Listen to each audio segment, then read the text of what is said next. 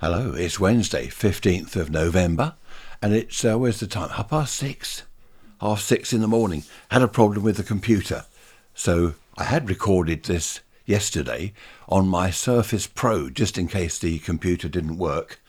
And the audio was awful on its internal microphone.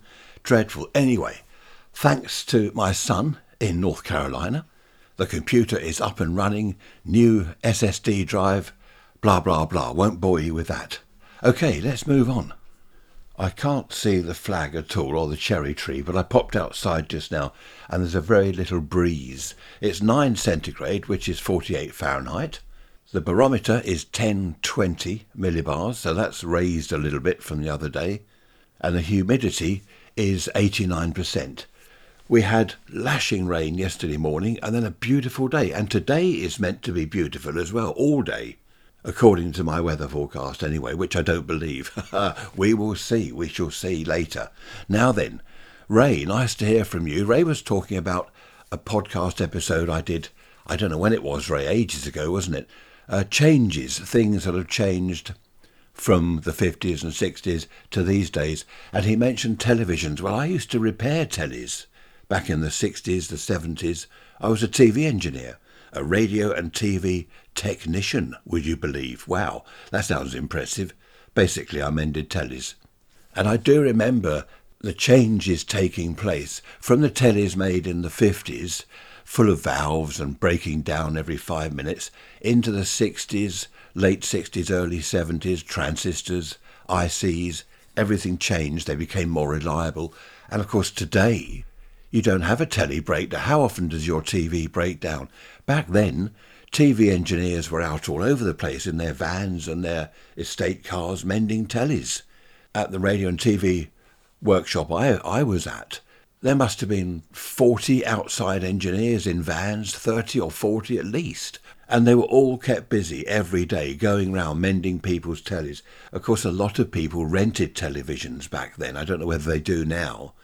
But back then, because they were always breaking down, it was expensive to call someone out to have it repaired, especially when it kept going wrong. So they rented televisions. But that's all changed, hasn't it? Thank you for all your emails. I have one here from Wendy. Hello, Wendy. From, where are you? Up north somewhere. I forget. I did write it down. I can't remember. I was going to make a joke about where you lived. Wendy from somewhere or other.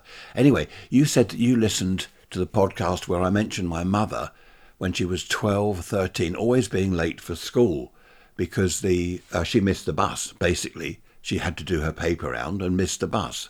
Not every single day, but most days she missed the bus. You're saying that you had the same thing. You are 86, Wendy, which is good. Glad you like the podcast, by the way. Thank you for your lovely comments.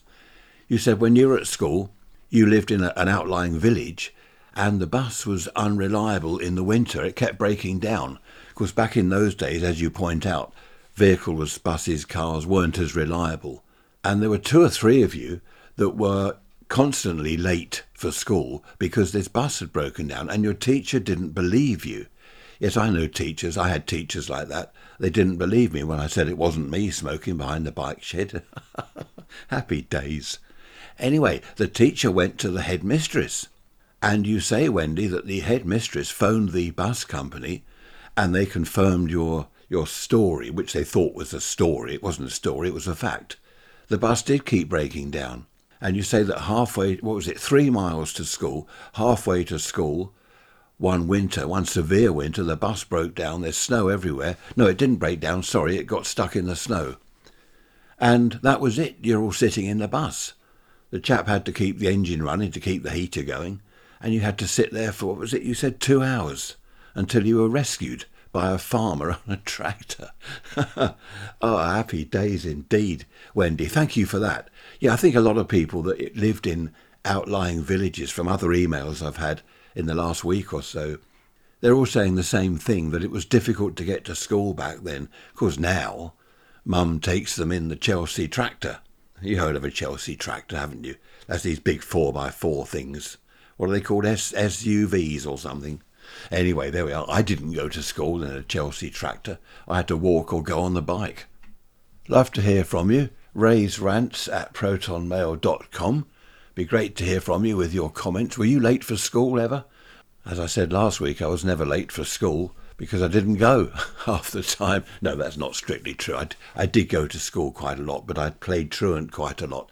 Okay, next Sunday is approaching. We're on Wednesday now. It's 6:45. I shall see you on Sunday with the hour-long episode, so I look forward to that. Don't know what it's about yet, but no doubt I will find something interesting and hopefully hear from you with some interesting comments. Take care, behave yourselves, and don't do anything I wouldn't do. Bye-bye for now.